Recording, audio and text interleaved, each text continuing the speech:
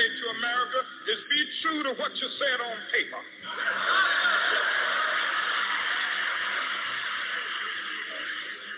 If I lived in China or even Russia or any totalitarian country, maybe I could understand some of these illegal injunctions. Maybe I could understand the denial of certain basic First Amendment privileges because they haven't committed themselves to that over that. But somewhere I read of the freedom of assembly. Somewhere I read of the freedom of speech. Somewhere I read of the freedom of press. Somewhere I read that the greatness of America is the right to protest for rights.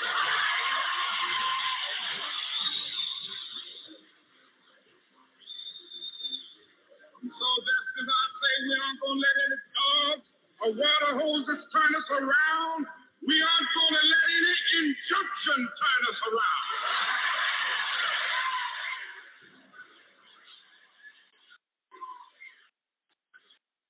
Well, I don't know what will happen now.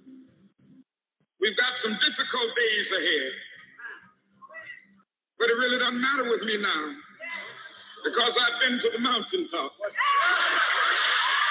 I don't mind. Like anybody, I would like to live a long life. Longevity has its place. But I'm not concerned about that now. I just want to do God's will.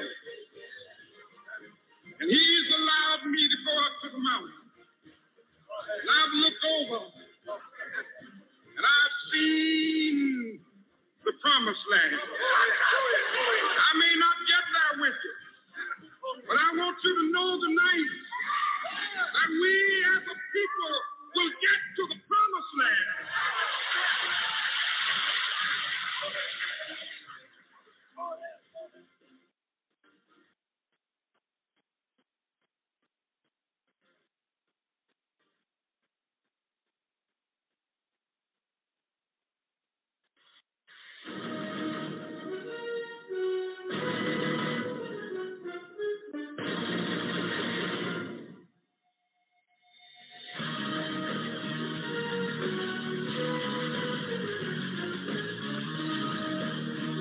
About a week ago, we started our show regarding Tanique Wright, Metalpack Platinum organization that really set the bar for cruelty in the workplace. Tonight, we continue part 2 of this discussion, and it's important. Hang on to your seat, folks. AJC Radio takes off right now.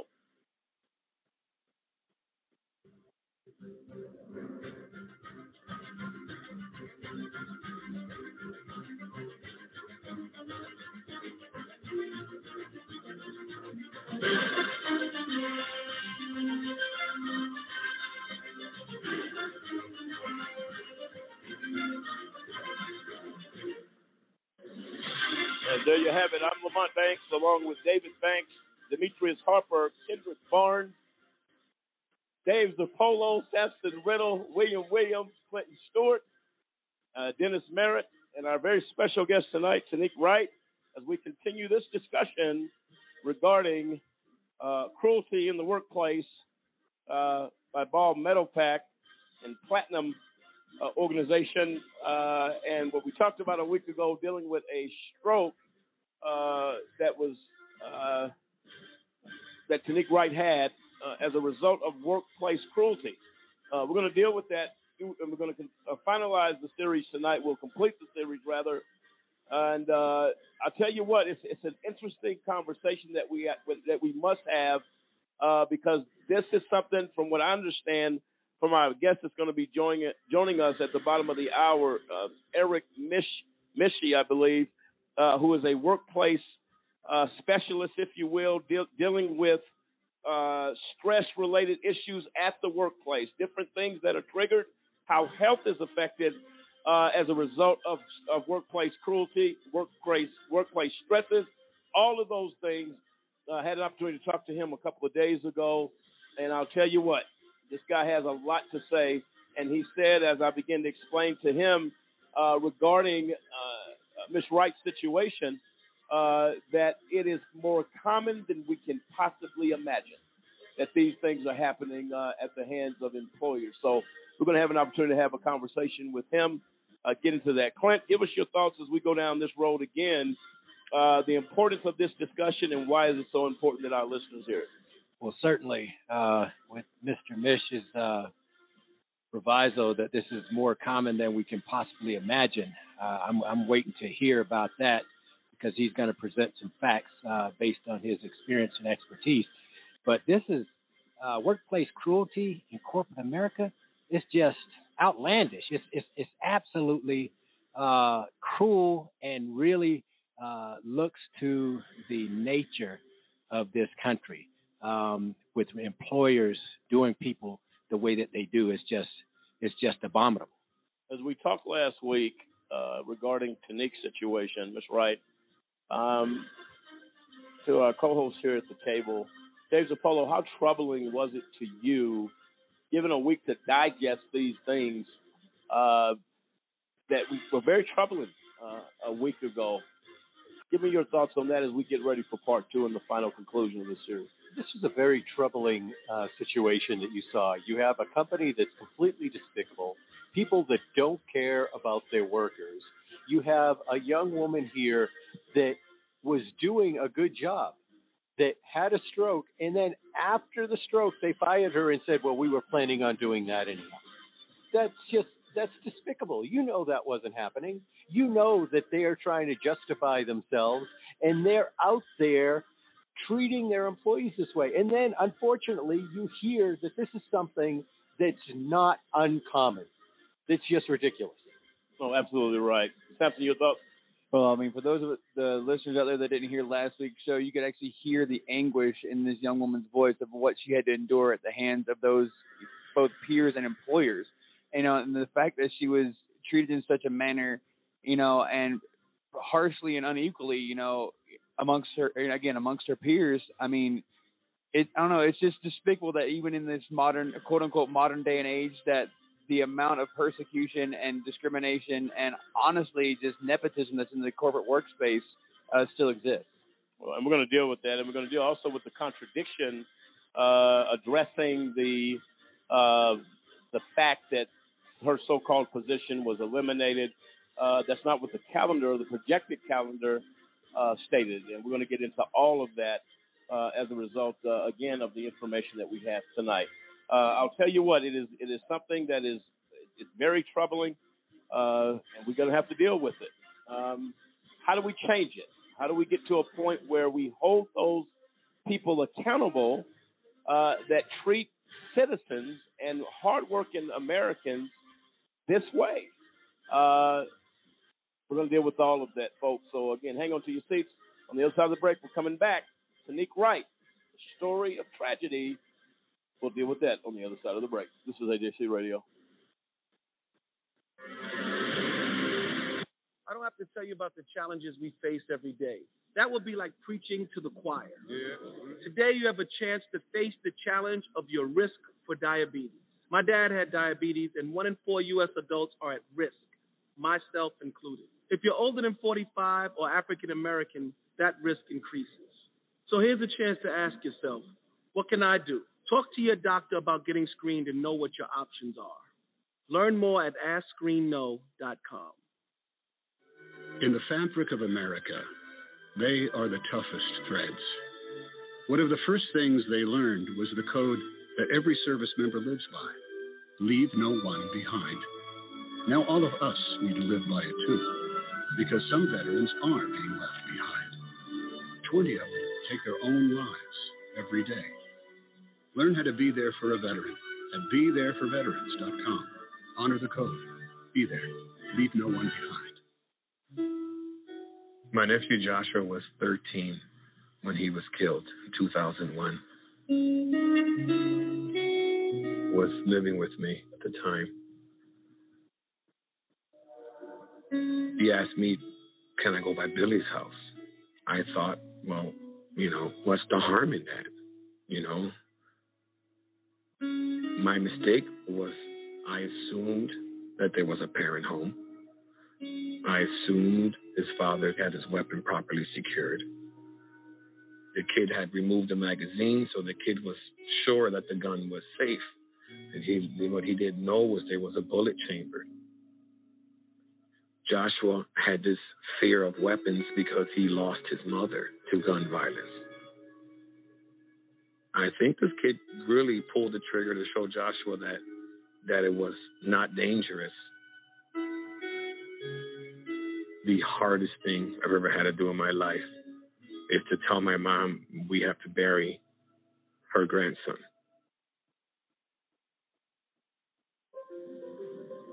The pain was so great. We just wanted to do something positive. And we also wanted to try to prevent families from experiencing the same pain that this put my family through. Working with the End Family Fire campaign. Family Fire is the accidental shooting of a family member with a weapon that was improperly secured, improperly stored. It's a difficult conversation for people.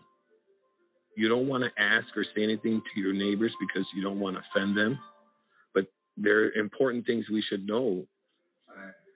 Where are they going when they play? What is the environment of that home? We have to understand that children are inquisitive. They're curious. And there's not one corner of the house that they haven't gone through. If you're a gun owner, you have to make sure your weapon is inaccessible. It will save the family from the pain and the trauma that my family's put through.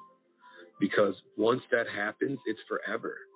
And if I could prevent one family from experiencing that, then his life will have some purpose.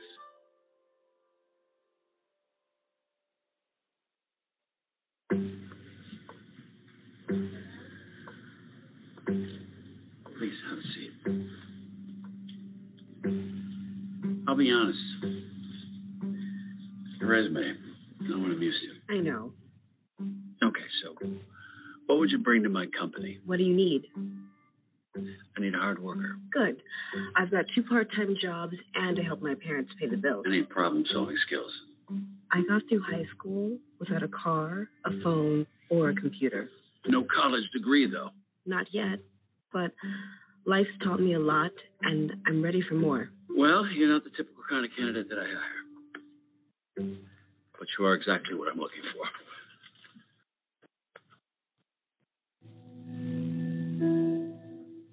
Your company could be missing out on the candidates it needs most.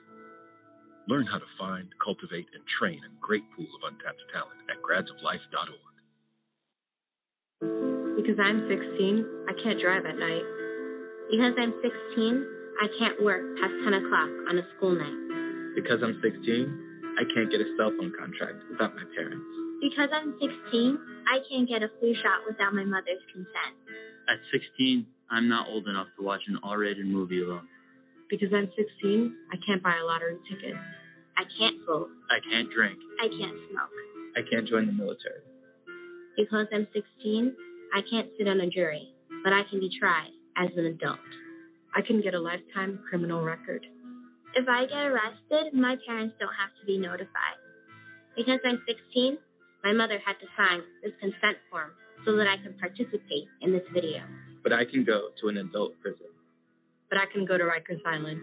But I can be sent to Attica. My name is Michael Corriero. I was a judge for 28 years in the criminal courts of the state of New York. New York is one of only 2 states in the entire nation that automatically tries children as young as 16 as adults. We need to change that. Last week, my father sent me to my room. Next week, a judge could sentence me to an adult prison. We need to judge children as children. It's time to raise the age of criminal responsibility in New York.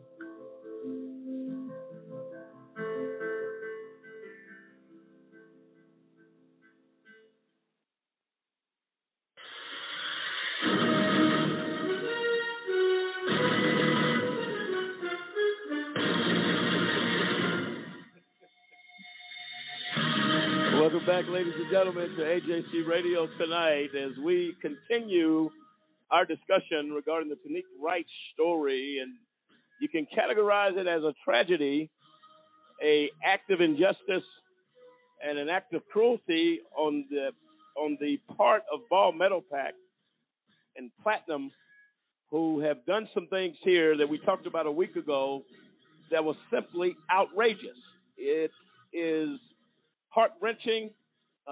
Tonight we deal with the final part of our series regarding Tanique Wright, who is in studio tonight as our very special guest.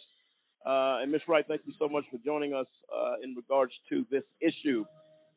We were talking a little bit during the break in regards that the claim by Ball Metalpack was simply that your position had been eliminated or was set to be. Correct. But you happen to be scheduled for it was called the HR Summit, which is where they're going to bring like HR managers who are in the field to the corporate office and going to have like a 2 or 3 day meeting with everybody. And I was scheduled to speak on April 28th of 2020, but my position was so-called eliminated on March 27th of 2020. Doesn't make any sense. My understanding is those type of engagements are scheduled out far in advance. Right, because you got to fly people in, and you need to have your presentation made prior to them coming in. So, and not only you were not just attending this meeting, you were a keynote speaker. Correct. Anybody that works in corporate America can tell you right now that what they're trying to sell is hogwash in regards to Ms. Wright. Scheduled, people are flying in. You are scheduled to speak, really, and to motivate others in that meeting, if you want to call it that, if a kind of a coming together and team building or teamwork type situation. Yeah, and going over the things that I was responsible for, which was recruitment. I managed the relationship with our RPO partner, and so going over how we can better serve them and that kind of thing. I mean, ultimately, the event was canceled due to COVID. But that was the only reason it was canceled. Correct. Due to COVID. It had nothing to do with any type of performance issue. No. By Ms. Wright. Dave Zappolo, you've had some experience in corporate America. How crazy is this one? That's insane because you're less than 30 days before that type of an event. And at the time that she was let go, it wasn't canceled yet. And you turned around and fired one of the keynote speakers? That just doesn't make any sense. Which means something else was the motivating factor, Ms. Wright, of what they have done. It speaks to the maliciousness, the malice that this thing was done with. William, your thoughts? That's true. I mean, with that being planned, the intent was not there. Absolutely. That they set out to, basically fire, get rid of her. So it's wrong. It's really cruel. And it really leans towards the argument that with this stroke situation, they pounced and did what they did to make it even worse for you. That's a bad situation. David, your thoughts? Well, it's the same old thing. Corporate America is in many instances, is an abusive dog-eat-dog type world. There are people in many corporations undermining other people for their own selfish benefit. It's just something that happens, and all of it starts with the culture. Ball Metalpack has permitted a culture, a toxic culture, to exist and to endure in their company. So they're clearly liable and clearly responsible because the buck stops at the top. So if the leadership didn't do anything about it, it's sad, but that's why Ms. Wright has to fight through the court to try to get some sort of justice for the wrong that was done to her. But Ball Metalpack is all you can say is a despicable company. Leadership could have stepped in; they could have resolved the issue. Instead, as in so many cases, they circle the wagons. It's all about money. We don't want to have to pay for your medical benefits under what federal legislation says you have to pay for them. So let's try the way to get rid of them so we don't have to pay some money. It's just absolutely disgusting. And to what extent? Go ahead. I was going to say, and in my experience, anytime they say they hire you and your position is going to end, and you know that, then when the time comes, like maybe 90 days, 60 days before you start sharing work, like, hey, this is that. Number one, my job was never a temporary job. That's one of the lies that we're told. They never said that to me. I was hired on, here's your job. Another thing, I was right in the middle of purchasing an LMS, which is a learning management system. So even the people that I was working with from third parties, they were probably like, well, where's Tanique? Because I'm right in the middle of it. So if we're knowing it's going to end, wouldn't you come and say, okay, Tanique, what are you working on? Introduce me to who you're working on with projects and not. No, you just fall off the planet. It just doesn't make any sense. So were you hired? Did you hire contract or were No, I was full-time employee. So they just came up with this was temporary. Yeah, that my job was just eliminated, and I was only there to start the new programs, and that when the programs were in place, that I wasn't going to have a job. So you weren't hired through a staffing company? No, I was hired on directly through Ball Metalpack. Full benefits, all that. Correct. That's not how companies do business. You want a temporary employee, you go to a temporary staffing agency and get that employee and hire for 6 months or so. So if you are a temporary employee, as the falsehood that their narrative really that they're given, you would have never been hired as a permanent employee with full benefits and all of those 401ks and all that good stuff. Why would you do that for a temp? You're not going to. Well, that's also, that's part of the incentive of lure to get you into the company. They want to sell themselves the opportunity, that we take care of you. Here's our 401k. Here's the matching. Here's stock options. All these things. It's a big package that they put together, and that's the thing to bring you into their fold as a full timer. But if you're a contract worker, you're there for 6 months or you're there for a year. That's it. You already know that, and more than likely, those people are not. They're not in positions where, kind of like to Tanique's point, where they're making management-based decisions or they're trying to do something long-term. Your focus is 6 months worth of work or 12 months worth of work. That's it. And then you're out.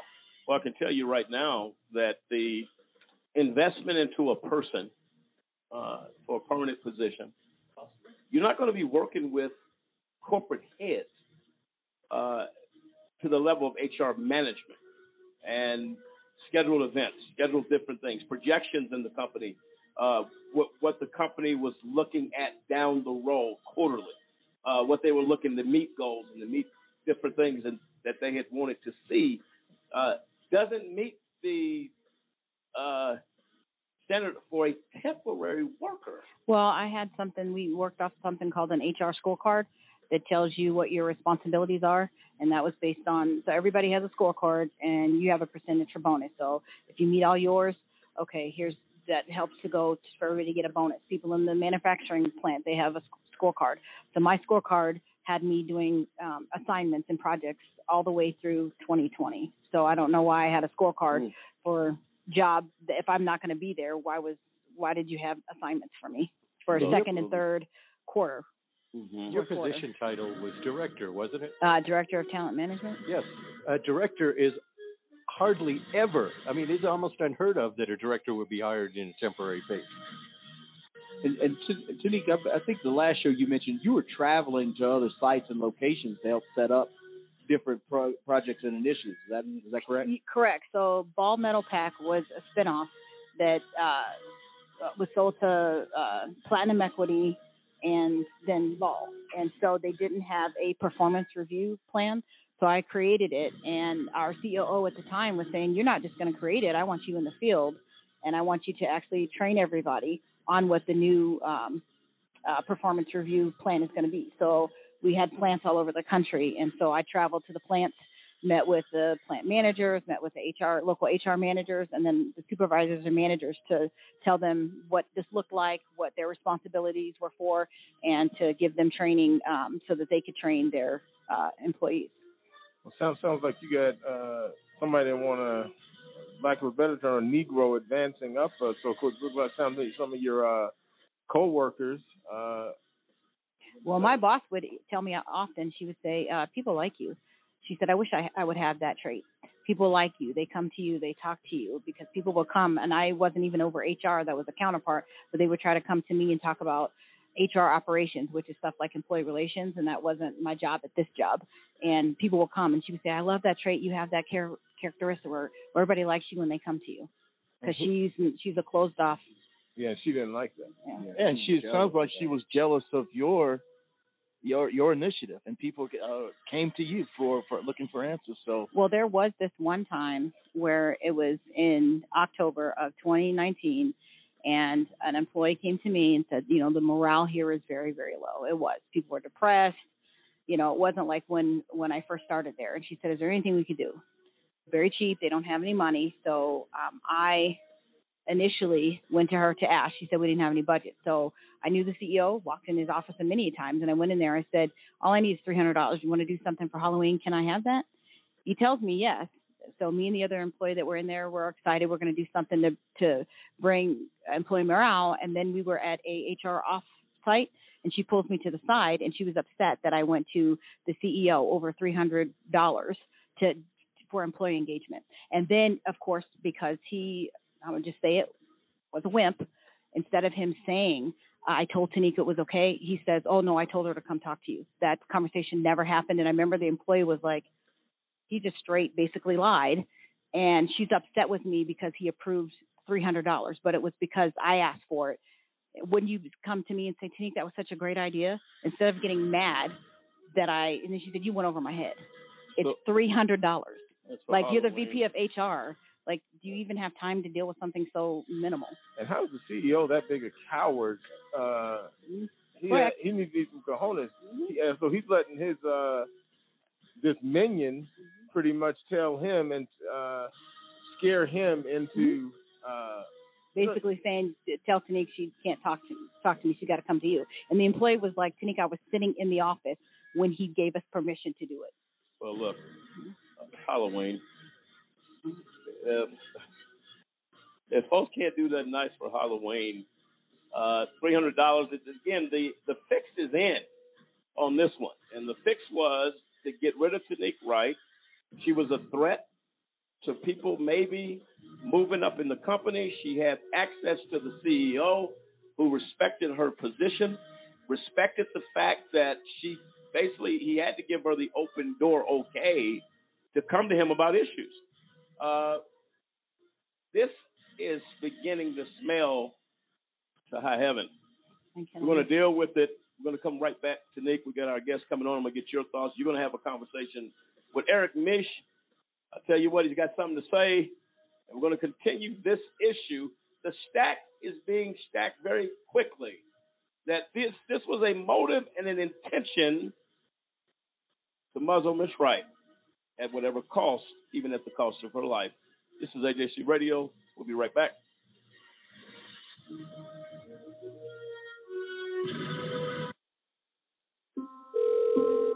is Julie. How may I help you? My husband and I just got in a fight, and he hit me. With one call, you don't have to be a victim anymore. These fights are getting worse. I don't know what to do. With one call, you can end the cycle of violence. We're glad you called. The first thing we want to do is to ensure your safety. With one call, you can change everything. To speak to a domestic abuse victim advocate, contact your local family advocacy program. Just get in and talk about it. I've got to go home. Oh, come on, Carrie. You're going to a new place. Don't be But she wants to go home, right? Let's go. Whoa. You okay to drive? Yeah, I'm fine. You sure? Relax. What's a few beers? If you don't stop your friend from drinking and driving, you're as good as dead. Drinking and driving can kill a friendship. I can solve difficult problems for a Fortune 500 company. I can run a successful business. I can manage your home improvements. I can publicize the message. I can motivate your audience. I can put my military experience to work for your company. I can teach your children. I can boost your bottom line. I can add value to your workplace. I could be a loyal and productive employee. But I can't put my skills to work for your organization if I'm not given the opportunity. if you don't recognize my talents and ability. If you don't hire me, if you don't have an open mind and a workplace that's open to everyone. If you don't realize that America works best when everybody works. What can you do? What can you do? What can you do? You can remember that it works. It's what people can do. It's what people can do that matters. Nearly 50 million Americans have disabilities. Capitalize on their talents with employment practices that benefit everyone. Learn more at whatcanyoudocampaign.org.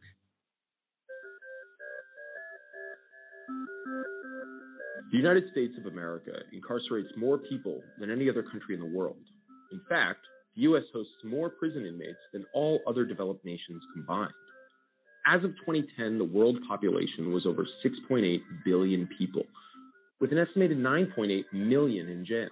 This figure, compiled by the International Center for Prison Studies, refers both to individuals held in jail awaiting trial and inmates serving time after sentencing. So there are 9.8 million human beings on planet Earth living inside of cages that we know of. In 2010, the U.S. was home to about 309 million people, 4.5% of the world's total population, but housed 23% of the world's prisoners.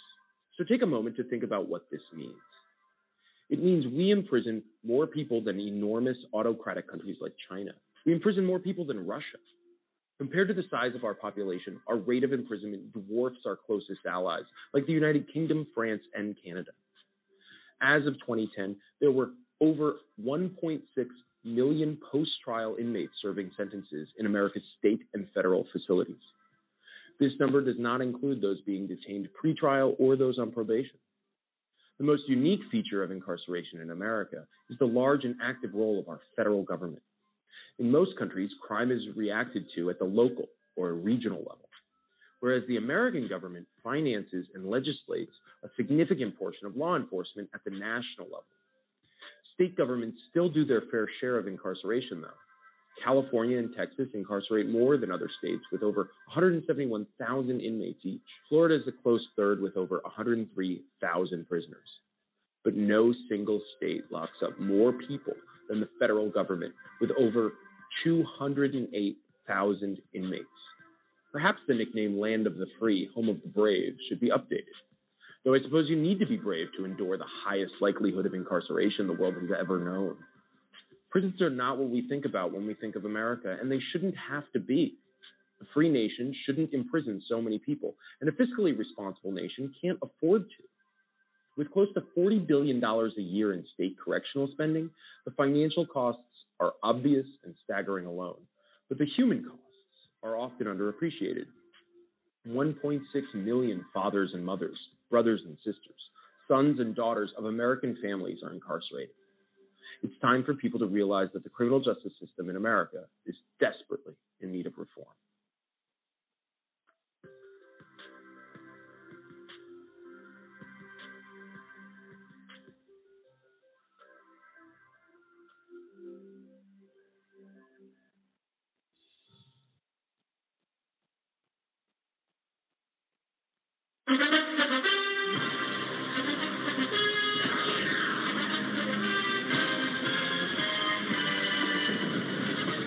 And welcome back, ladies and gentlemen, to AJC Radio tonight as we have been in discussion regarding the Tanique Wright tragedy. And I'll tell you what, as we get into this even further, you begin to see the layout, the planning, the premeditation, if you will, to do to Miss Wright what they did to her. That's got to be, should be punishable, and folks should be held accountable for that fact.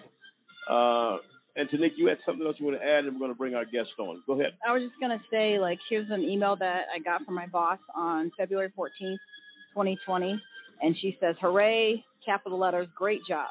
And then she said, "Now on to PMP 2020. What that meant is PMP stands for Performance Management, and 2020, you do reviews a year in the rear. So the review that we did in 2020 was actually 2019. So she's saying now we're on to preparing for reviews done in 2020 for 2021. Well, then why would I be on this email and you telling me now on for the reviews when my job is supposed to be eliminated in literally 30 days from this email?" Wow. Doesn't make any sense. And this is the stuff we're talking about, folks, that people should be outraged. Let me give you a little summary, if you will. Miss Wright suffered a massive stroke. What we believe to be the actions of Ball Metalpack is platinum equity. Platinum equity, along with Ball Metalpack, suffered a massive stroke. And your life has not been the same since. Is that right? Right. That's correct. I know we had talked before. Miss Wright was a very outgoing person, very active. I believe at one point a hiker.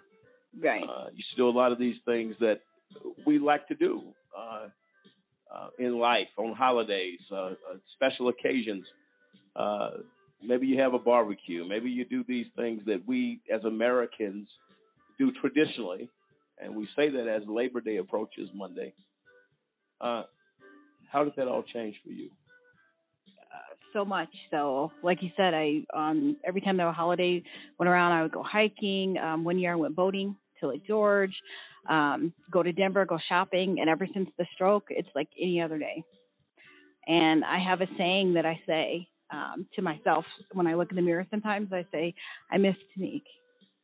Because the things that I used to could do, you can't do. It affects you in so many ways. Like even one thing for sleeping, like I did a sleep study, and they said that my overall sleep efficiency is 51%, and that they call it spontaneous arousals, and they said that happens to me 26.6 times an hour, and that means that I wake up or interrupt, and they last from 3 to 15 seconds.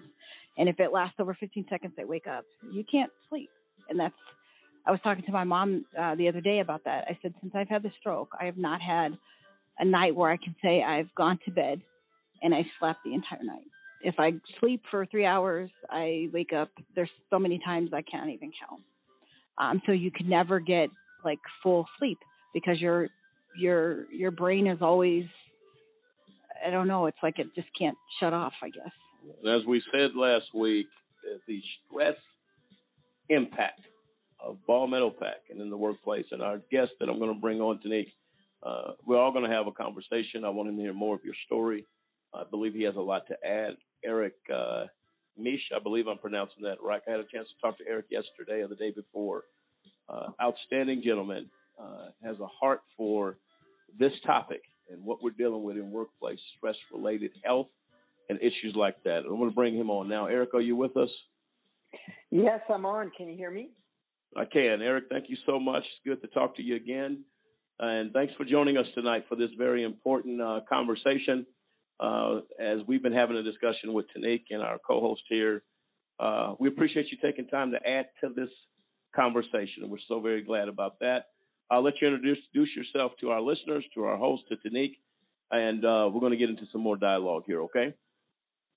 Yes, sounds great. Thank you so much for having me. And as I listen to Miss Wright's story, my heart just goes out to her. And it's so troubling to see situations like this happening in the workplace.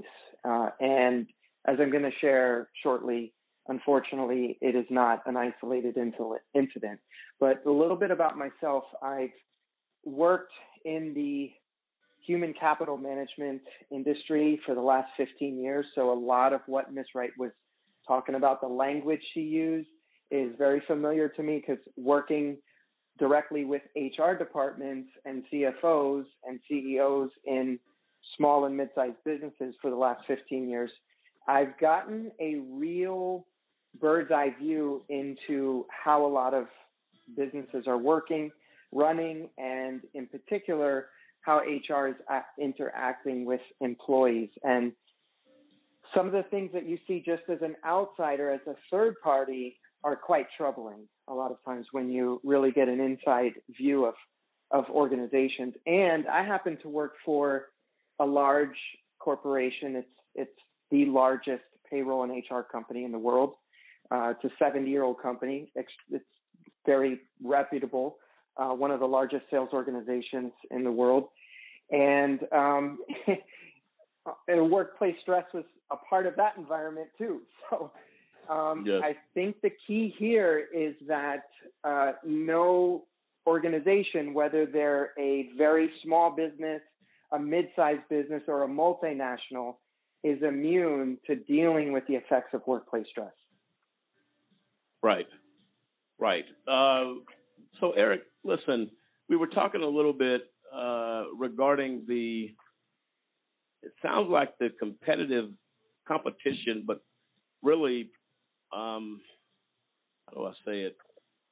Not friendly competition, but competition really with Miss Wright, her work ethic, all that she worked hard for, going to college, getting that degree, and 20 plus years in human resources experience, to the point you even heard on one of the, I guess they call it a kudos, as Tanique shared what she had reached, different things she had accomplished. The same boss that targeted her and did what she did, Miss Janice Rodriguez, is that correct? Correct. Came back and said, man, great job, we're excited. This is not a person who is looking to get rid of someone. This is somebody who, through the work ethic of Miss Wright, was making the company look good, was traveling, going to different locations for the company. She was projected to go to a seminar in April, and yet they said her position had been eliminated a month or two prior, roughly in that ballpark. Nothing adds up here. And then when she had the stroke, they pounced. When she could not even hardly speak. Is that right, Miss Wright, at that time? Correct.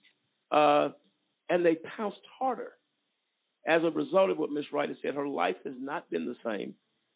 And Miss Wright, explain to Eric, if you can, just a little bit of some of the things that you struggle with, whether it's your speech, whether it's feeling deathly ill at times. And the fact of the matter is, this happened, Eric, in a COVID environment. This one just it would be bad either way. But you did it in the middle of COVID, when people were dying, and I think they told Miss Wright that you were high risk for COVID as a result. Correct. So they sent me happened. home early because they said I would be safer at home than I would in the hospital.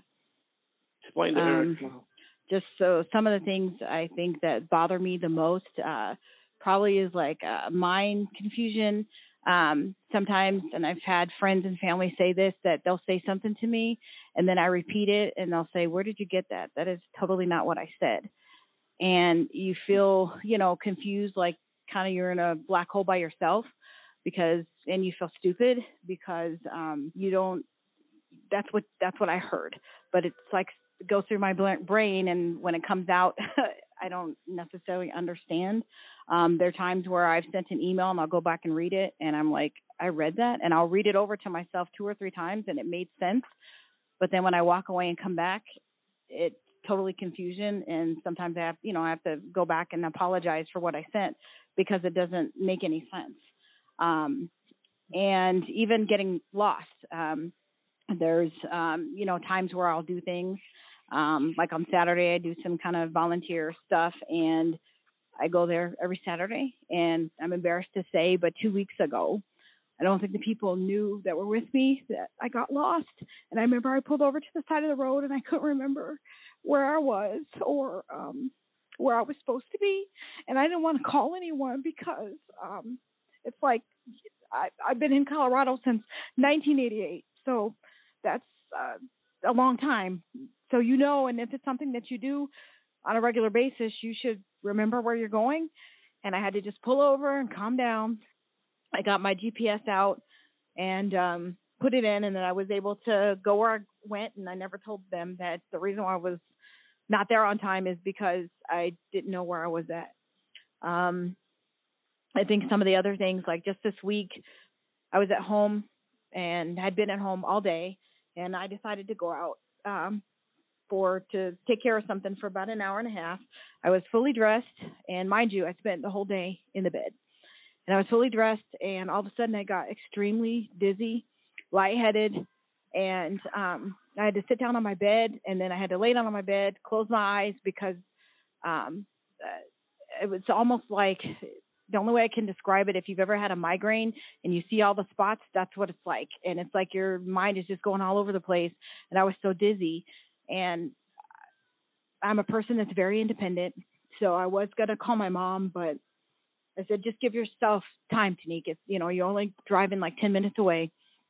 And I stood there, or laid down there for 30 minutes. And then I was able to go to my destination. Yeah. Go ahead, Eric. Your thoughts on that? My heart goes out to Miss Wright. When you consider not only what the immediate effects of something like this are, but the long-term effects, that this is something she could be dealing with for years and potentially decades, that is quite an impact. And yes. Lamont, do you mind if I just cite some statistics here to help your listeners understand the real magnitude of workplace stress? Because absolutely. I don't think that, I have some statistics to actually back up what this is doing to our society. It is a highly underrated issue that we're facing. And I just wanted to share a couple statistics. So first off, work-related stress causes 120,000 deaths and results in $190 billion in healthcare costs every single year. I mean, if that should be on the front page of the New York Times. Why there is not more of a spotlight on this, that statistic is just startling. And this is from the American Institute of Stress. And this statistic was also put together pre-pandemic. So you can just imagine, with pandemic now, the impact that workplace stress is having on employees is just skyrocketed from there. Another statistic, 83% of U.S. workers suffer from work-related stress. 83%. Now, we've talked about the impact to the employees. However, work-related stress also affects employers and business owners in a very negative way. And so I wanted to also share some statistics around that, because employers sometimes don't realize the stress that they're creating, how that is affecting their bottom line. So stress causes around 1 million workers to miss work every single day. U.S. businesses lose up to $300 billion annually as a result of workplace stress. So depression leads to $51 billion in costs due to absenteeism and $26 billion in treatment costs. So it is directly hitting their bottom line, and oftentimes they don't even realize it. So we can talk about the impact to employees in the workplace, but also everyone's affected, including society, because all of our healthcare costs rise as a result of this source of stress. And something has to be done about it. It's way out of control. It's at its highest peak ever. And now, as I mentioned, with pandemic, you can just add on top of the statistics I just cited. So I'm going to say this is an epidemic in itself. It's called workplace stress. And Eric, down to situations like Miss Wright's situation. The numbers you cite are astronomical. So not only are companies losing money, communities are losing the benefit of successful companies as a result of this. So everybody's affected by it, whether it's the unemployment rate because people are depressed, they ultimately lose their job, but they don't want to go back. Or you're dealing with people where they may try to go to another job and people are out of job as they're looking. Affects the numbers across the country. So it sounds like there's not an area in our society that this does not touch. and that people are not affected. Would that be a fair statement? That's absolutely correct. And it affects people of all ages, of all different backgrounds. It has no discrimination. It is universal in its impact. So even young people, the younger workforce, our millennial generation, those in their late 20s and 30s, who represent over 50% of our workforce currently, are experiencing astronomical workplace stress. And their health, as young and normally healthy people, is being affected as well. And because we're in the middle of a pandemic, all of us need strong immune systems. What's one of the first things that's affected when we're dealing with stress? We're dealing with lack of sleep, as Ms. Wright mentioned. Our circadian rhythms are imbalanced. We're not able to take care of ourselves the way we need to because of the workplace. It leads to a weakened immune system. So everything snowballs from there. So it is a major, major issue. So stress is a contributor to lowering your immune system, if I'm hearing you right, which makes people at risk to COVID, correct, which can take lives. That's over the top. Dave Zappolo, go ahead. Yeah. Well, when you see companies like Ball Metalpack who purposely put the stress on Tanique through racism and discrimination, do you see other companies that are purposely putting the stress on people and know they're doing it? And what do you see companies doing to help stop some of this? Great question. In some cases, there is an intent to create more stress and anxiety in a specific employee that's being targeted, or just in the workforce in general. In other cases, and probably more often, it may not be intentional. However, it's just due to poor culture, bad management practices, poor leadership. I think we had talked about at the beginning of this discussion, the importance of leadership. Number one reason why employees are dissatisfied with their jobs and end up leaving is because they hate their boss. That's the number one reason for turnover within organizations. That often causes a major source of stress. However, there also can be stress created between employees or peer-to-peer as well. And that's when we look at things like bullying, intimidation in the workplace, sometimes even discrimination, harassment. These are all real things that employees deal with today. And yes, to answer your question, sometimes those things are intentional, and it just makes it that much more egregious, because the effect of it is a lot of times the people causing this stress don't realize the effect. Everyone goes home to their individual lives and their families and carries stress from the workplace home with them, and it spills over. I mean, we can really unpack this if you want and talk about the impact to families and marriages and relationships, and it just is endless of what kind of an impact this can have.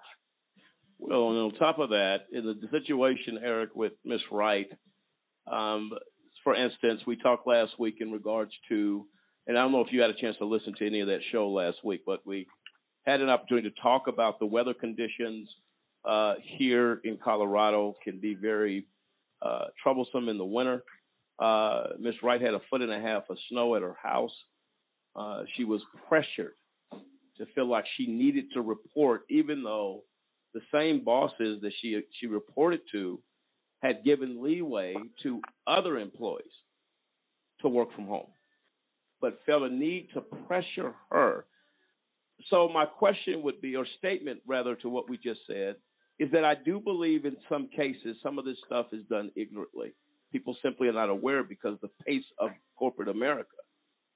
But when you have somebody that's targeted, say, for instance, I'm not going to treat you as fair as I would treat the next person, whether you're because you're African American or because you're a woman, and those stigmas that come with that.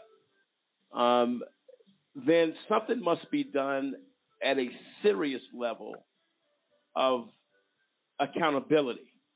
That if I've contributed as a result of racial issues or gender issues to a person, and I remember Ms. Wright shared last week, she thought, I better get out here on the highway and try to go, which was an hour and a half from her location, or 2 hours. On a normal day. So in weather like that, it was probably going to be 3-hour drive. There's been times where I left work and it was snowing. I left at 4 o'clock and I pulled the car in the driveway at 8 o'clock at night.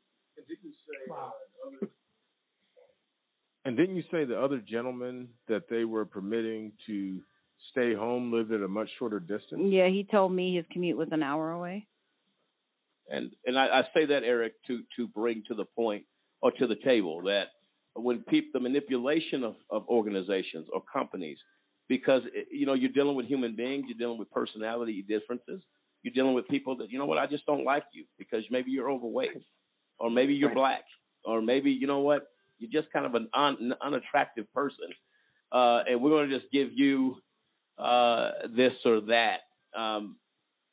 That's a different dynamic to the conversation, because we like to believe people wouldn't deliberately be cruel that way, but that's not reality.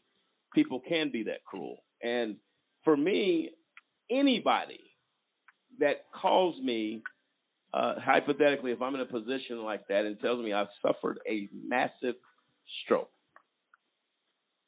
my first thing is, oh my God, are you okay? Take care of yourself. You're fine here. We have no issues. But because the culture, as we talked about earlier, and the hate and the cruelty, to have no feeling of human decency, and to make up things to say, well, your position was eliminated anyway, it doesn't pass the smell test. It just doesn't. Yeah, they said it was already in the works before I had the stroke. Which is not the case, because you heard nothing about it. Correct. Eric, your thoughts on that, and then we're going to take a quick break and we're going to come back if you have time to stay with us.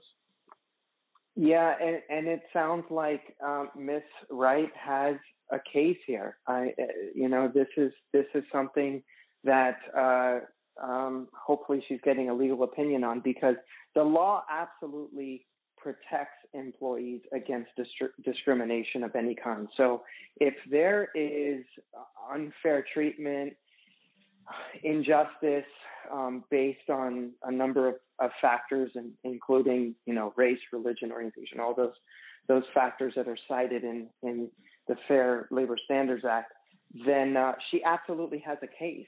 And this is the purpose of the law. We have laws that are in place to protect employees against these kind of situations. So does it occur? Unfortunately, it does all too often.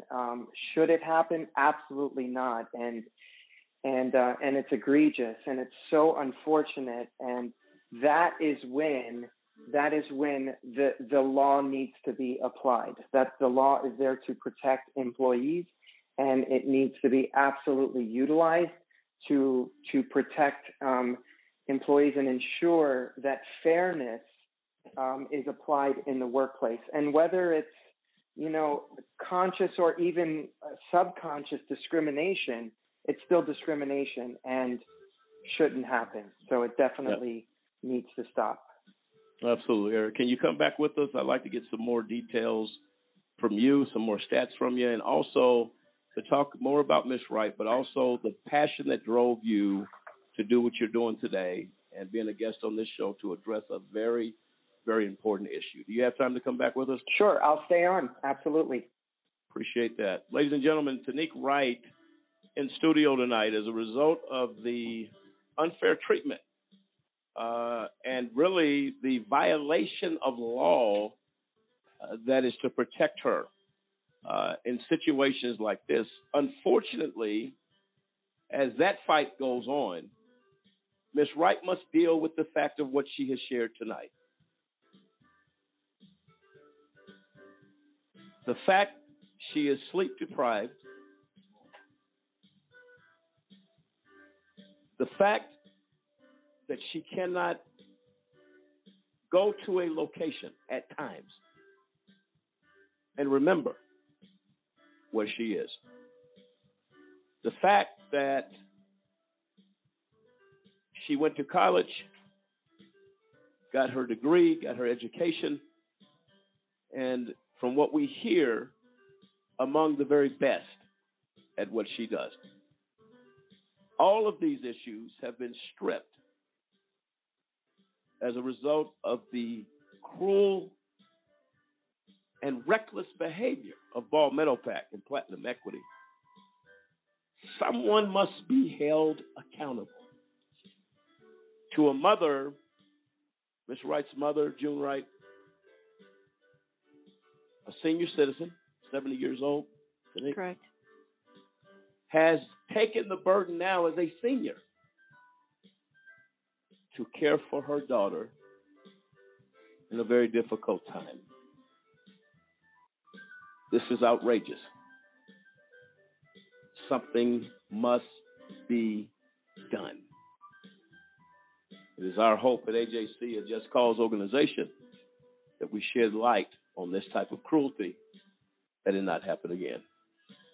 Coming back with us, Eric Misch, giving some clear perspective of workplace stress. He's added to this conversation in a very big way. This is AJC Radio. We'll be right back.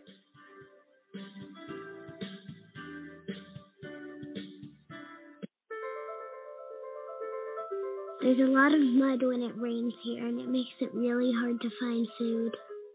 There are car bumps every day. My mom worries about me when I go out. Every time I hear the alarm bell go off in school, I think it's an air raid.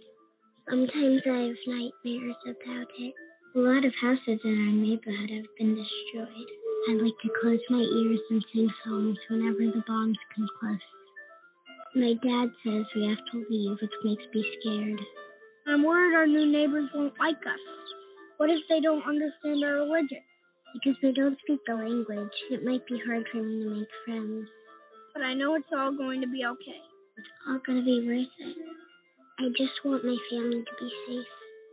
But these are not my words. These are not my words. These are not my words.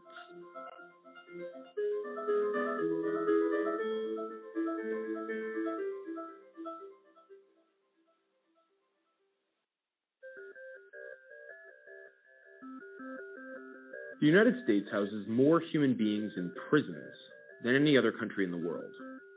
This is true whether you're counting total numbers or in relation to population size. This wasn't always the case. The number of prisoners in the U.S. began to rise dramatically in the 1970s. So what changed in America compared to other countries? While there are several competing theories, a look at the data reveals that a significant part of the prison growth in the last 40 years has been driven by the war on drugs. Here's the data. By 1980, there were over 315,000 prisoners in state and federal facilities. 57% were violent offenders. 30% were property violators, such as thieves or those convicted of fraud. 5.5% of inmates were in for public order and other miscellaneous offenses. And the remaining 7.5% were nonviolent drug law violators.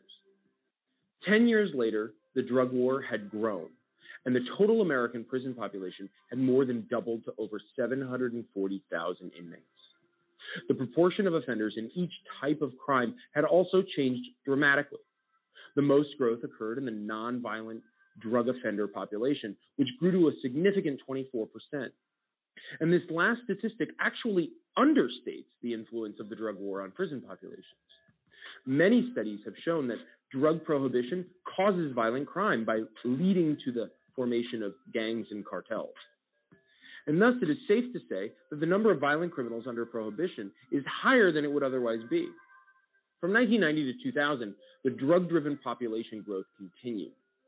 By 2000, the total prison population had almost doubled again.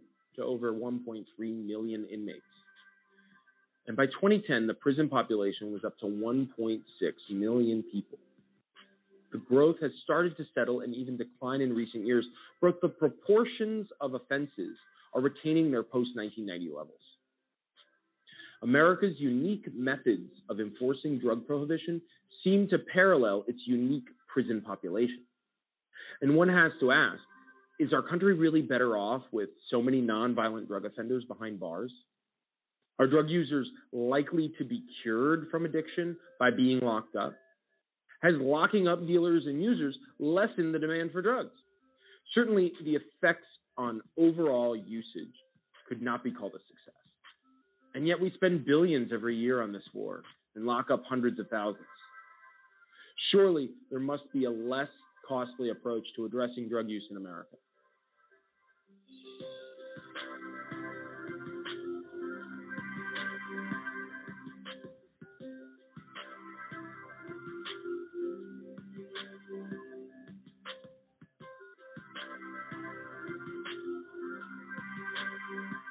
Meeting a teen girl online is actually pretty easy. You can go into any chat room and just start talking. Most of the girls are usually so insecure and desperate for attention from older guys is totally flattering. They're so much more mature and understanding than the guys my age. Age actually works to my advantage. They like to brag to their friends that they're dating an older guy, so I just play along and pretend I'm really interested in the same things I am. You can talk forever and really get to know someone without worrying about looks or whatever. That's the best thing about chatting seems unthreatening to them, so they lower their guard. After a while, I start talking about how we're soulmates and how lucky we are to have found each other. Other people don't understand. I know what I'm doing. If you really care about each other, there's nothing wrong with me. Meeting them is the goal. Once I get them out of their house, well, that's when things get really interesting. Online predators know what they're doing. Do you?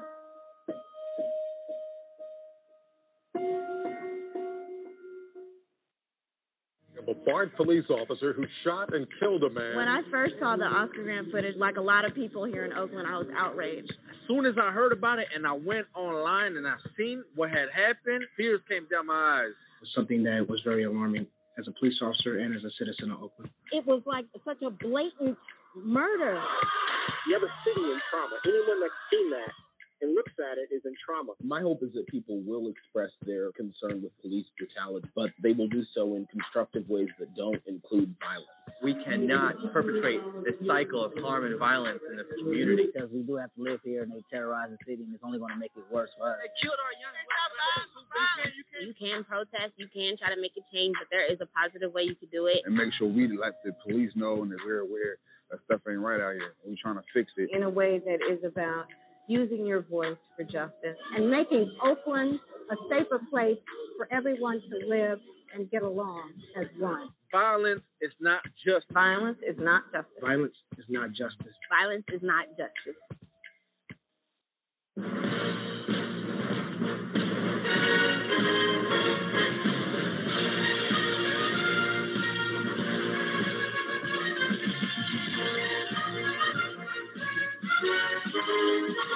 Welcome back, ladies and gentlemen, to AJC Radio tonight as we have been in discussion, very serious discussion, the Tanique Wright tragedy. A young lady, 44 years of age, suffered a stroke, a major stroke, as a result of the actions and conduct of Bob Metalpack and Platinum Equity, Janice Rodriguez, the other young lady, is Colleen Callies, also with an agenda to target this African-American executive and going on in places and happening in situations far too often. We're in a time now in this country where a lot of organizations simply do not want to be a part of anything when it comes to racism and targeting gender targets. As well as racism. It's unacceptable, and it's becoming an issue in this country where people are becoming outraged, which is a good thing. We've been joined tonight by Eric Misch. He is a gentleman that has well rehearsed in this topic, stress-related issues at the workplace, and the numbers that he cited We're going to get those numbers. I'm going to have them give them out again, and we need to get that information to you. It's critically important that these type of behaviors actually affect our society as a whole, our local communities, jobs in our local towns, in states, and things like that. Those are things we have to deal with. Eric, are you still with us? Yes, I am. And thanks again for bringing awareness to this important topic. It definitely needs to be talked about more often, but unfortunately, it is overlooked all too often. And I just wanted to just share one more statistic with your audience, which is that, employees in general are very unhappy about this situation and feel that their employers simply don't care about their work-life balance. And the statistics by surveys show this. Only 43% of U.S. employees think their employers care about their work-life balance. So definitely the minority there. So that means 57%, think that their employers don't care. And again, this is pre-COVID. There's been so many situations now with the pandemic that are putting employers in positions where they need to show understanding. In some cases they are, in many cases they are not, and that has an effect on employees, on their health, on their families, on many others around them. So it is truly an epidemic that needs to be stopped. Yeah, that's a tragedy. The numbers of people that care, you can't believe the numbers are that low. I do believe them because you cite those numbers. That's a tragedy. Dave Zappolo, your thoughts on those numbers? Those numbers are crazy. When you look at the businesses that are out there today, and a lot of businesses, even Ball Metalpack talks about the work-life relationship, that you have to have a good balance between your home life and your work life. But you see more and more that companies will just talk a lot and not actually perform the actions. And Eric, I presume this is what you. Let me ask you this question, since we're on the topic. What motivated you, I guess, to go into this area of corporate America, take a look, and say, you know what, I need to be really. I would consider you an advocate for this issue. What drove you to come to this point? Yeah, it's a great question. There's a lot of different ways that one could address the issue. Obviously, there's the legal angle in holding companies accountable. My choice, my path was a little bit different. I decided to work directly with organizations, and in particular, business owners and leadership within organizations, the people that could really affect the change within the organization, to educate them, to guide them, to provide an outside perspective, because oftentimes they are very caught up in the operations of their business. They're really not able to step out and see the effects of their actions. And at that, a lot of the people in positions of leadership or business owners are under a tremendous amount of stress themselves, and they're taking it out. So the interesting thing here in this case is Miss Wright is an HR professional. Yes. And her boss, I believe, was director of HR or VP of HR. Mm-hmm.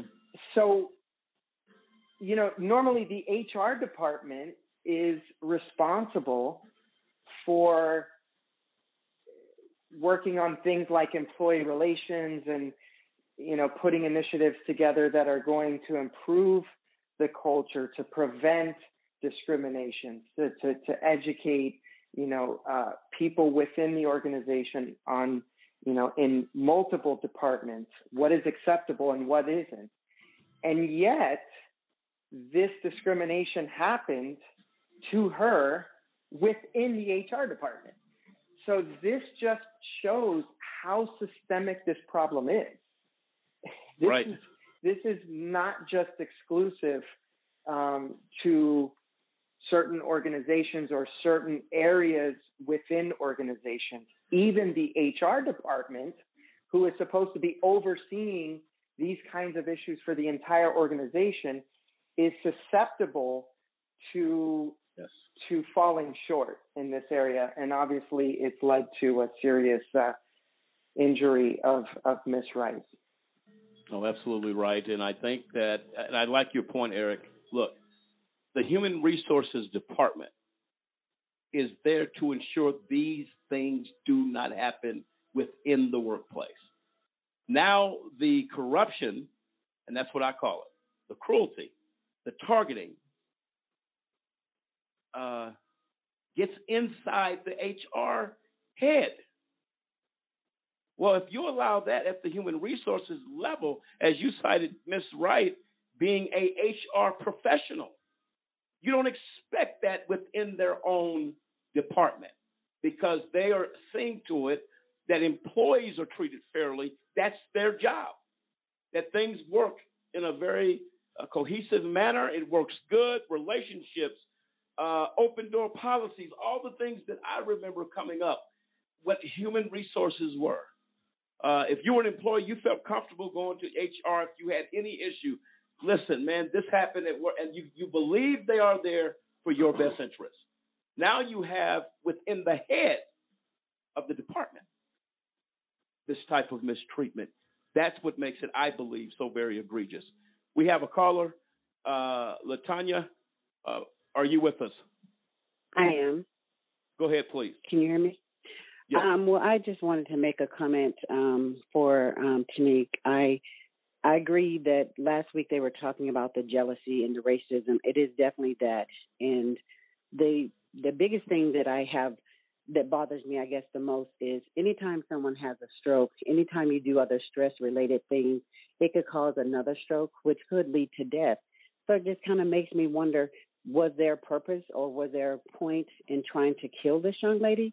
Because, I mean, she was definitely jealous of her. And so to have her do all these things and then say her job was being taken away or phased out, it's obviously not true. So to hear them say that, to hear some of the things she's gone through, my heart goes out to her. I mean, I'm proud of her. She's a fighter. But I think the purpose was to really kill this lady. It's just horrible. And I appreciate your call. Look, when you're trying to make rhyme or reason out of any of this, for instance, if you have a situation where someone is driven to mistreat somebody, you just never know what's going through people's minds. I think to the caller's point, if you're in a situation where you know a stroke can be induced, again, you don't have to be a medical person to know that. Somebody has a collapse or a heart attack or anything that triggers these type of medical emergencies, then the question I would have for Ball Metalpack, Platinum Equity is, did you not think when Miss Wright called you that your behavior was reckless? And if you thought it, you still continued. That's the question mark I have. And I appreciate the caller. We have another caller in queue. Go ahead and bring him on. This is Donna June. I'm here. Donna June, go ahead. You have a comment or a question for our guest? Yes, sir. You know, it sounds to me like they realized that they have a genuine person in Tanique, somebody who truly care about the people, and they just didn't want to look bad. For $300, she requested to bring up morale in the office, and they have a problem with that. Honestly, $300. Ball Metalpack, you did not deserve Tanique. And the other existing employees that are there right now, they need to know who's managing them. And I fully support you in fighting this. And thank you, Tanique. Do not give up. We're behind you. Thank you. And thank you, Donna Jones, for that. Eric, your thoughts on the comments that have come in thus far?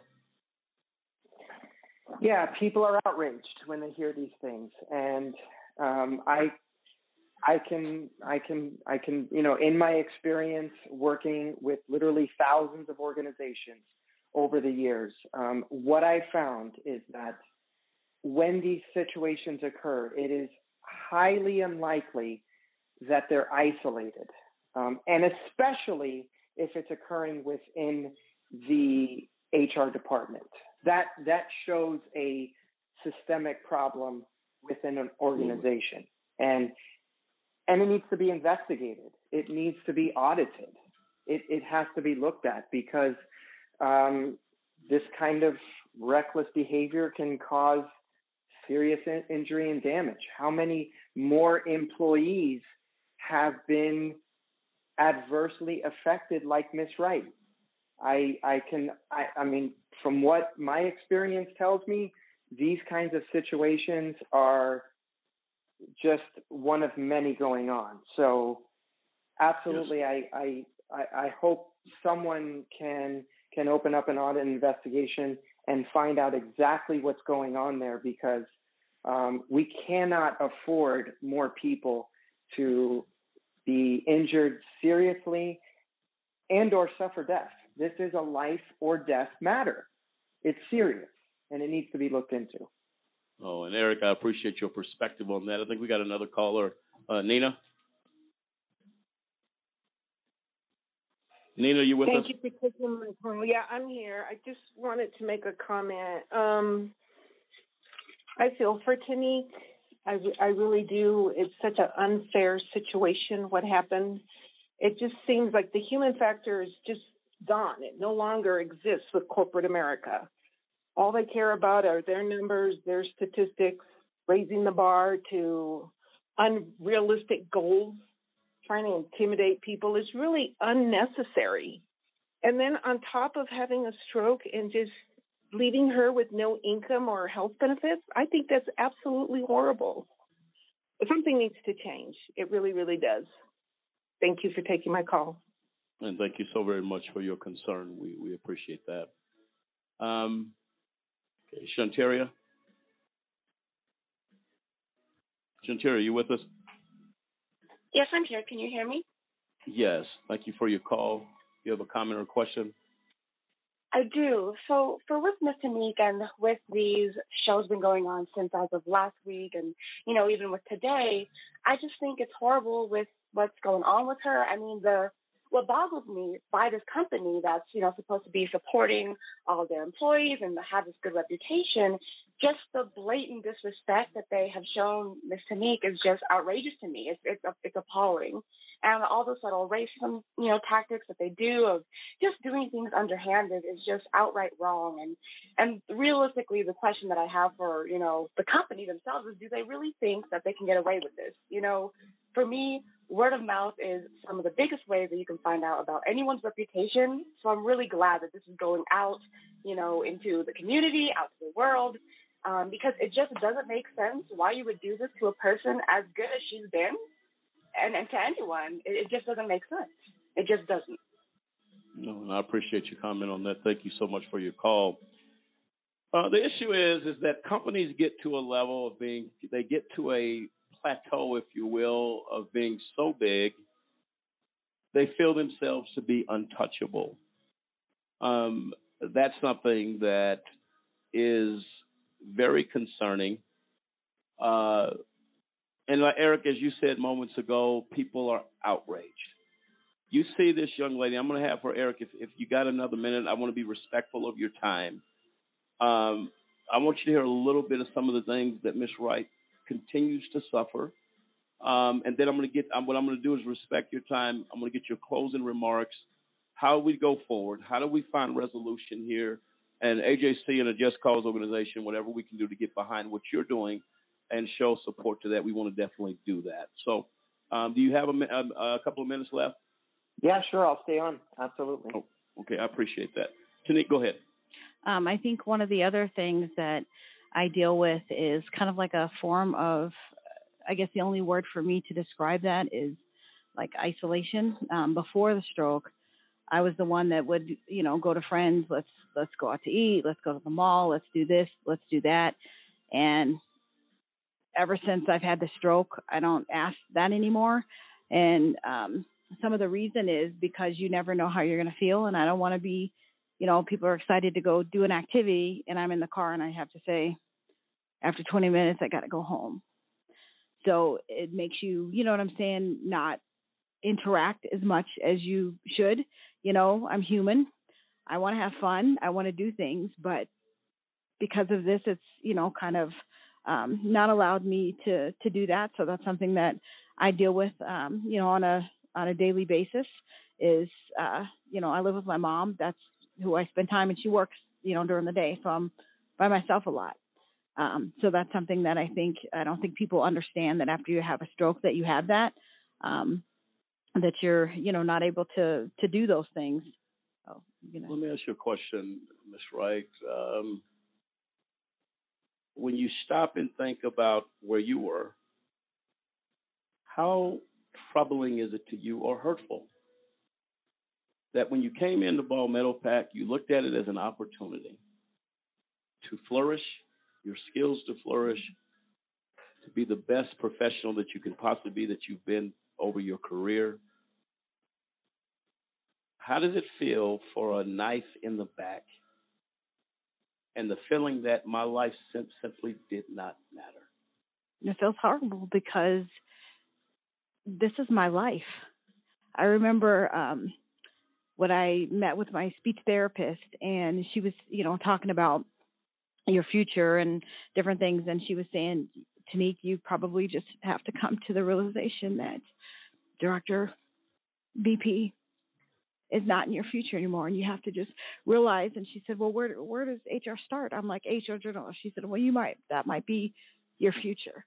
And to have gone to college, saying work this hard, to be told that I'm only 44, I've got probably another 20, 30 years of life that I could work, and that, Metalpack took that dream. They, in a sense, broke me. They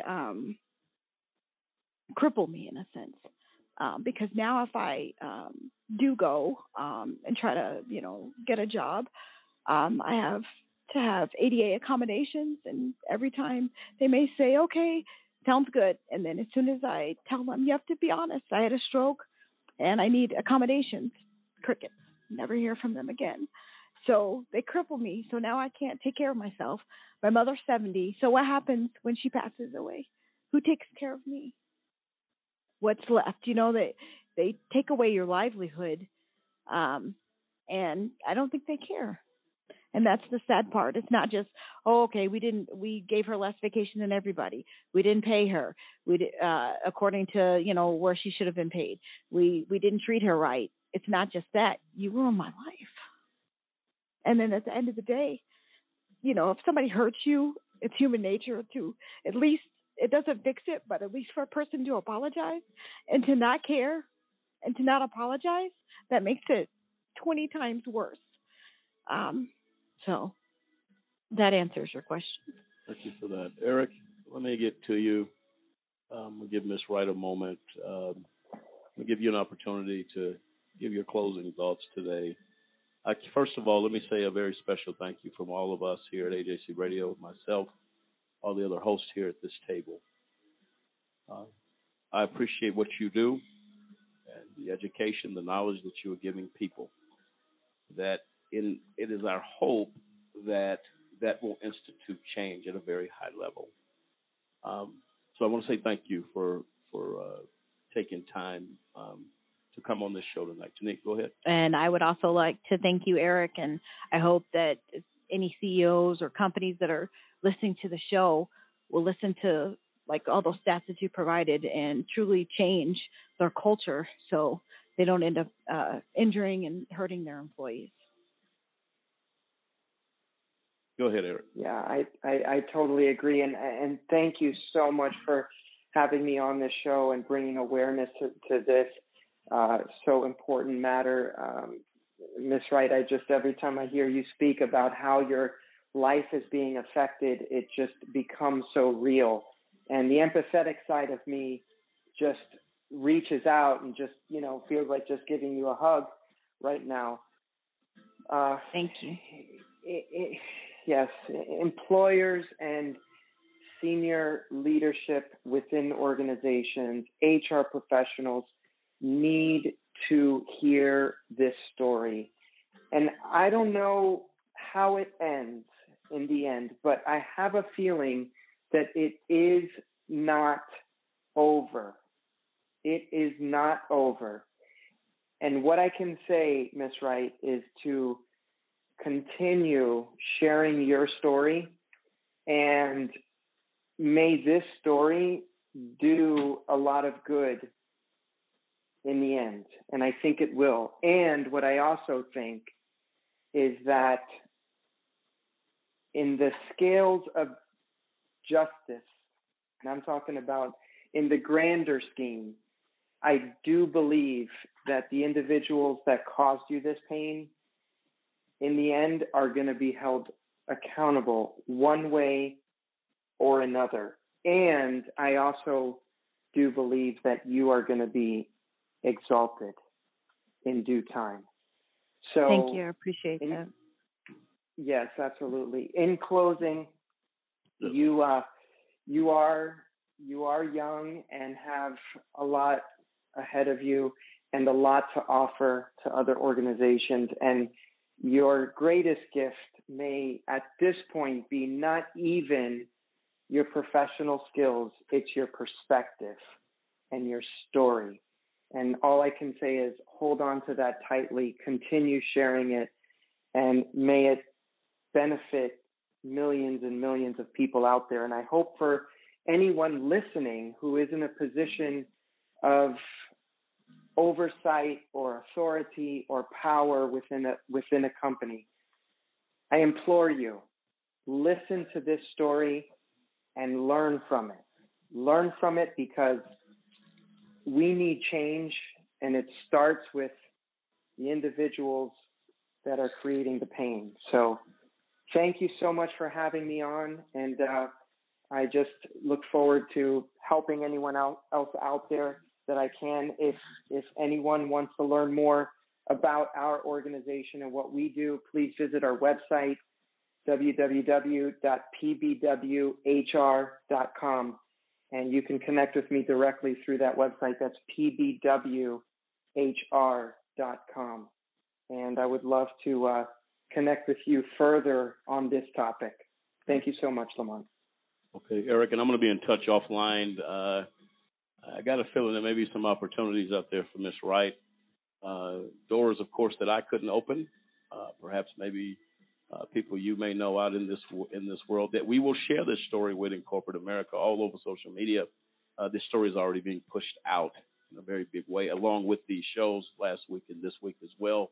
But you and I will talk again here in the next few days and have a conversation, if that's okay with you. Sure, absolutely. Would be happy to. Okay, appreciate you. Take care. Be safe out there. And until next time, we appreciate you so very much for joining the show. Thank you so much, and have a great evening, everyone. Okay, thank you. There you have it, Eric Misch. I have to believe what he says is heartfelt. And if he is working for the largest HR awareness firm in the world, kind of has an idea of what he's talking about. We appreciate him and his perspective. Coming back, we're going to deal with some more issues with Ms. Wright. As this series is coming to its end on this show for right now. But I believe that, and I'm going to get the co-hosts their perspective of our guests tonight, think he had a lot to offer. Ms. Wright seems very, very concerned for you, as anybody that hears this story will be. And that's important because there's something to say here. Tanique Wright tragedy, the reckless behavior of Ball Metalpack Platinum Equity. The story marches on as we seek for justice. This is AJC Radio. We'll be right back.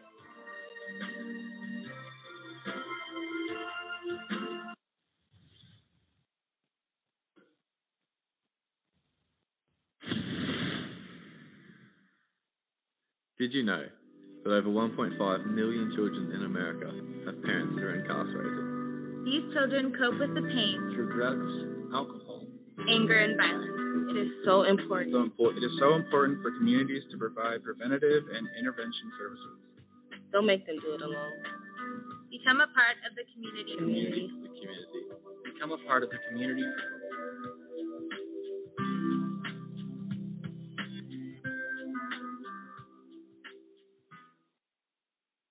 You're on your way to meet up with friends, but you can't seem to get anywhere quickly. You don't want your friends to be annoyed, so you text. You're on your way.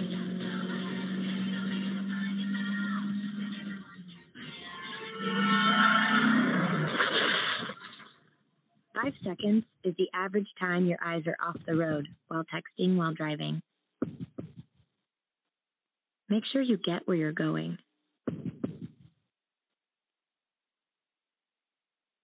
We have a big problem, and we need your help. It's happening on college campuses, at bars, at parties, even in high schools. It's happening to our sisters and our daughters, Our wives and our friends. It's called sexual assault, and it has to stop. We have to stop it. So listen up. If she doesn't consent, or if she can't consent, it's rape, it's assault.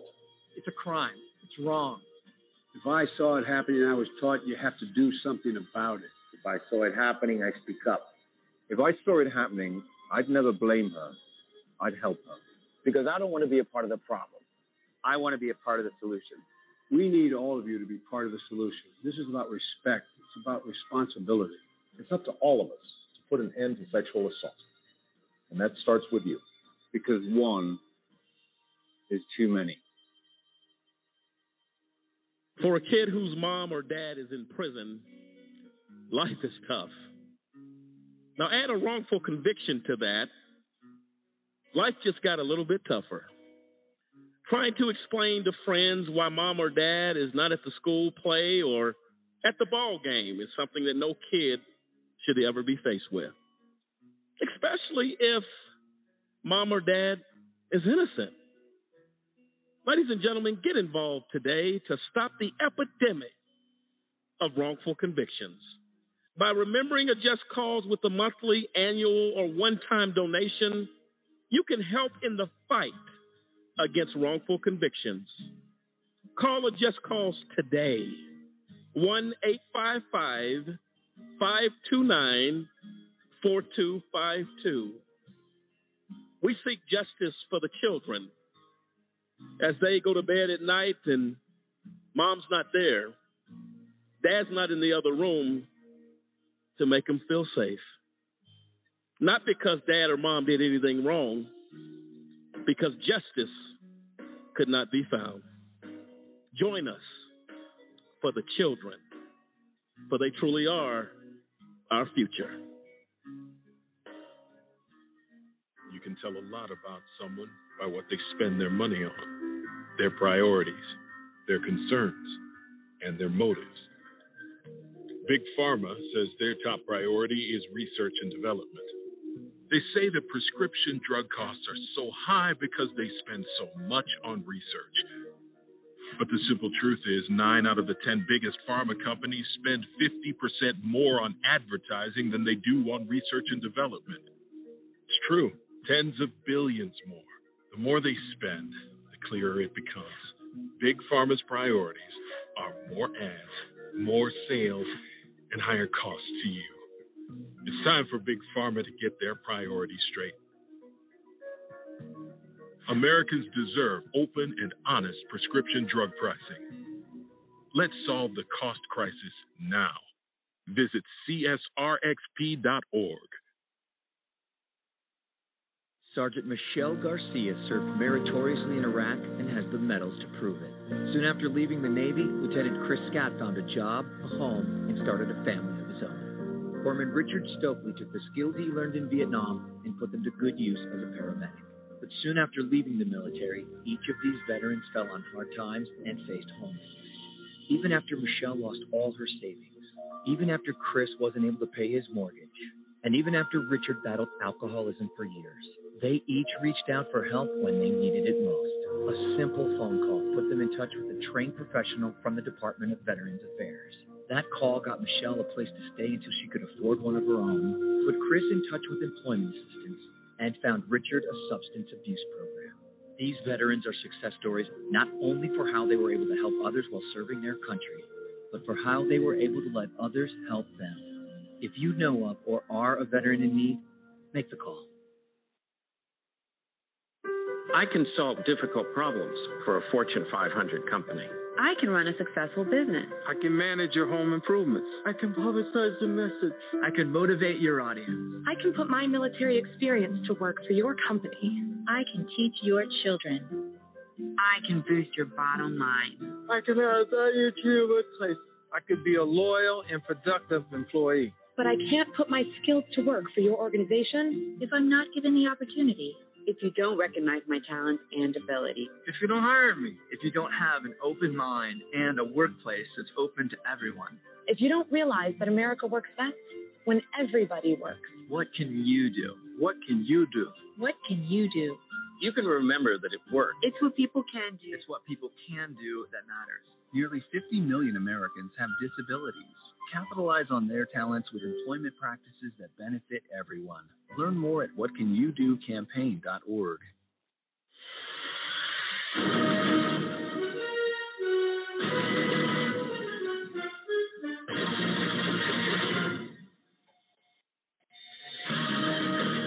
Welcome back, ladies and gentlemen, to AJC Radio tonight as we have ourselves against the clock right now as we get ready to close this show out. The Tanique Wright story, the true story of the injustice suffered by her, by the actions of Ball Metalpack, Platinum Equity, really responsible for causing Miss Wright to go into and suffer a massive stroke and ultimately change her world forever. It is our hope that this story be told that others may not suffer at the hands of any corporation, in this case, Ball Metalpack and Platinum Equity, for what they have done. Tanique, I know you had some other issues you wanted to share that you have suffered, and let's take a moment to go down that road. Okay. Some of the, I wouldn't necessarily say suffering, but just people treating you different. Well, that's the suffrage. You know, sometimes I feel like I'm a little kid because I go somewhere and somebody's like, did you drink your water? Did you drink your 8 glasses? You need to sit down. Are you tired? Are you? And I know it's out of concern, but it's, you know, prior to that, people didn't ask you that. So you feel like you're taking attention away from other things because people are always concerned and worried about you. And so you just want to be normal. You don't want people to have to check on you all the time. Be worried, you know, if you drive somewhere and go somewhere by yourself, that you have to tell somebody where you're at because something happens. So you don't feel like an adult anymore. You feel like a kid, and you feel, I guess it makes me sad because I don't want, I don't know how to explain it. You don't want people to have to worry about you, right? And I know that's something that, you know, my mother worries about, like having another stroke. So they don't want to upset you, but it's natural in life to be upset, to get angry. But for me, I have to be very careful about how I deal with that. So then you too have to be, I don't want to say in a box, but a vice, because you can't have the normal human nature reaction. Because if you do, it could be deadly for you, whereas if somebody else did it, it's just natural. So you tend to try not to do things to make yourself upset. Even today, I got myself a headache because there was something that happened and it made me upset. And you're constantly telling yourself, okay, don't. And it's just hard because that's human nature. So you feel at a point that these vices that have been put on you, these chains, if you will, would go to the statement you made earlier that you feel like you have been crippled. You are figuratively handcuffed. In a sense, correct. Yeah, you feel that way. And you just want to be able to take them off. And like I said earlier in the show, I just want to be Tanique again. Understood.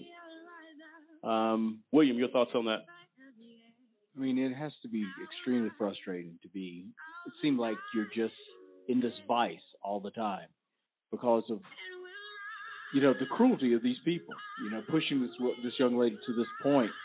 And I mean, I'm sitting here listening to her, and she's living such a fraction of a life because these health concerns. And like you say, you're human. You want to interact. You want to get back to the old Tanique. Like you said, when you said that, I can only imagine how that feels. You stand there, look at yourself in the mirror, and realize that I'm not who I was.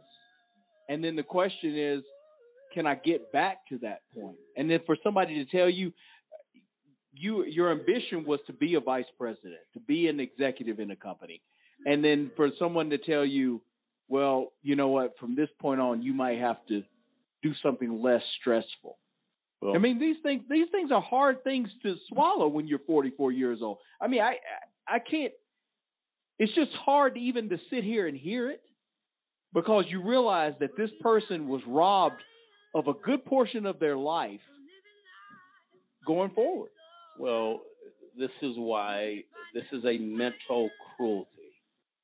It's not only the physical that is suffering here. If I feel like I'm a little kid, that is suffering. If I feel like I cannot move the way I used to, that is suffering.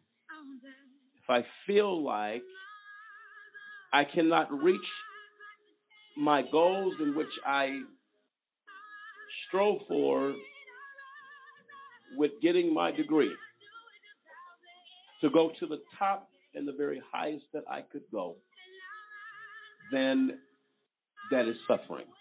And for me, when I would interview and people would say, what's different about you for an HR professional? And I would say, because I make a difference in people's lives. So, and I would say HR is not a job. It's not a career. It's a passion because I truly cared about employees.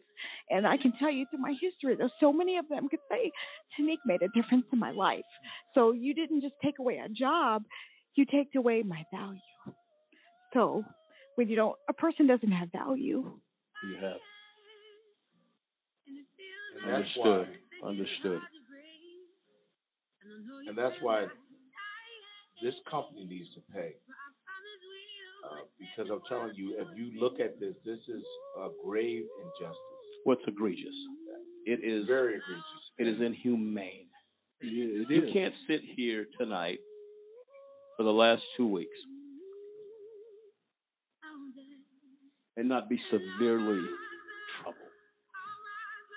This story is not a story that will leave you when you go home tonight. This story will not leave you in a week. To Tanique's point that this was not a job loss. It wasn't even a career loss. It was a passion taken. There's nothing greater than passion in anything that we do. You rob a man of his passion, you rob him of his dream or her dream. That's it. Yeah, just to hear, and back to William's point too that he made, that to hear Tanique say that they stole her life. I mean, if you have any shred of humanity in you, I mean, you know what it means for a person to have aspirations, to have dreams, to have all that, laid out in front of you. And like she said, she's probably had, 20, 30 more years worth of, work life, career ahead of her. So to be, you know, not only crippled in your career path that's laid out before you, but, you know, like it's been pointed out, they took so much from her just by the way that they treat her. I mean, like you said, it's egregious. It's probably one of the sickest things that I've ever heard. David. Well, I think given what we've heard, you can reasonably conclude that Ball Metalpack is the ultimate user, the ultimate abuser. This is what they are. They don't care about people. They care about money, profits. People are just a necessary tool they have to do it, and they don't value anything but money and maybe shareholders or investors. They don't value their people, and ultimately that's a sad reality for a lot of corporations. You're just pretty much a number. Just somebody, you're expendable. They don't care about your life, your health. They really don't care. They're just an institution that was set up to make money, and Ball Metalpack is a machine. Platinum Equity is a machine that was set up to make money at the expense of its own people, and that's the only thing you can conclude from what's happened to Miss Wright. Let me share this statistic here. The average adult has 104 billion brain cells. Correct. During a stroke, nearly 120 million brain cells die every hour. This is what Ball Metalpack did to this young lady. A stroke causes a death every 3 minutes and 33 seconds. People die.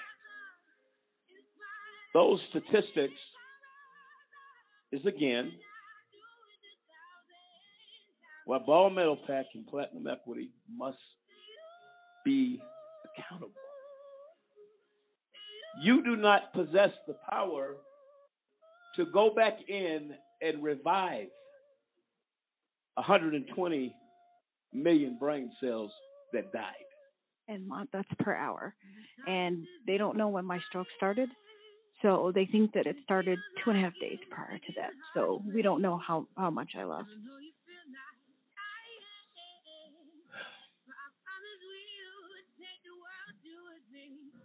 Tragic.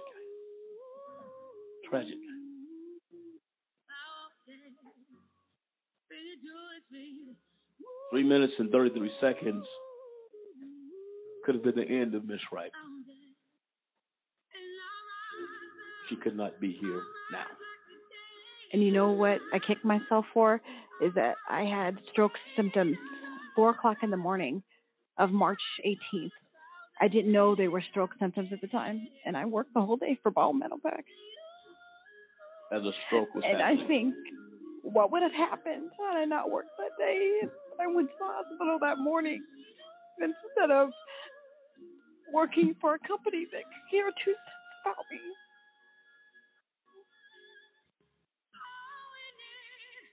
So in a sense, you can say I risked my life. Give Miss Wright a moment.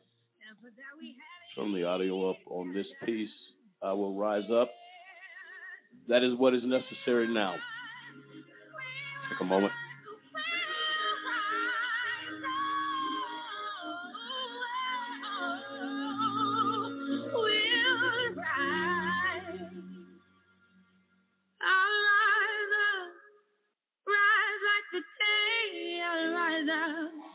In spite of the age, I will rise 1,000 times again, and we'll rise up.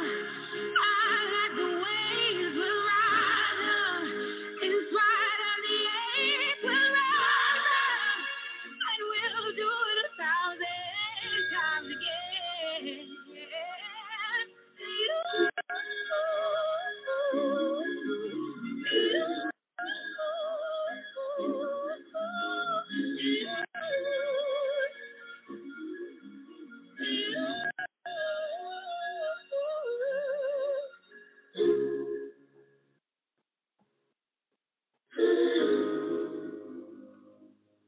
is our hope tonight that one name you never forget. That is the name of Tanique Wright. Two names you do not want to forget. Ball Metalpack and Platinum Equity must be held accountable. You can't find out I see it in you, so we can walk it out. Mountain. We can walk it out and mountain. And I'll rise like today. I'll rise up. I'll rise unafraid. I'll rise up. And I Very special guest, Eric Niche. Very special thank you for your care, your concern, your perspective. Every host at this table tonight. To our very special guest, Ms. Wright, for your courage, for your fight. AJC Radio and Just Cause organization will not rest till justice is found. Thank you for sharing your story with us. Thank you for allowing me a voice. What do we do next from here? We rise up. We rise up.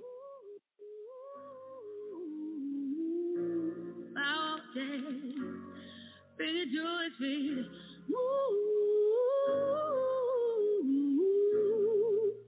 I'm dead. And I'll rise up. I'll rise like today. I'll rise up. I'll rise unafraid. I'll rise up. And I do. Until next time, America, good night. We'll see you next time.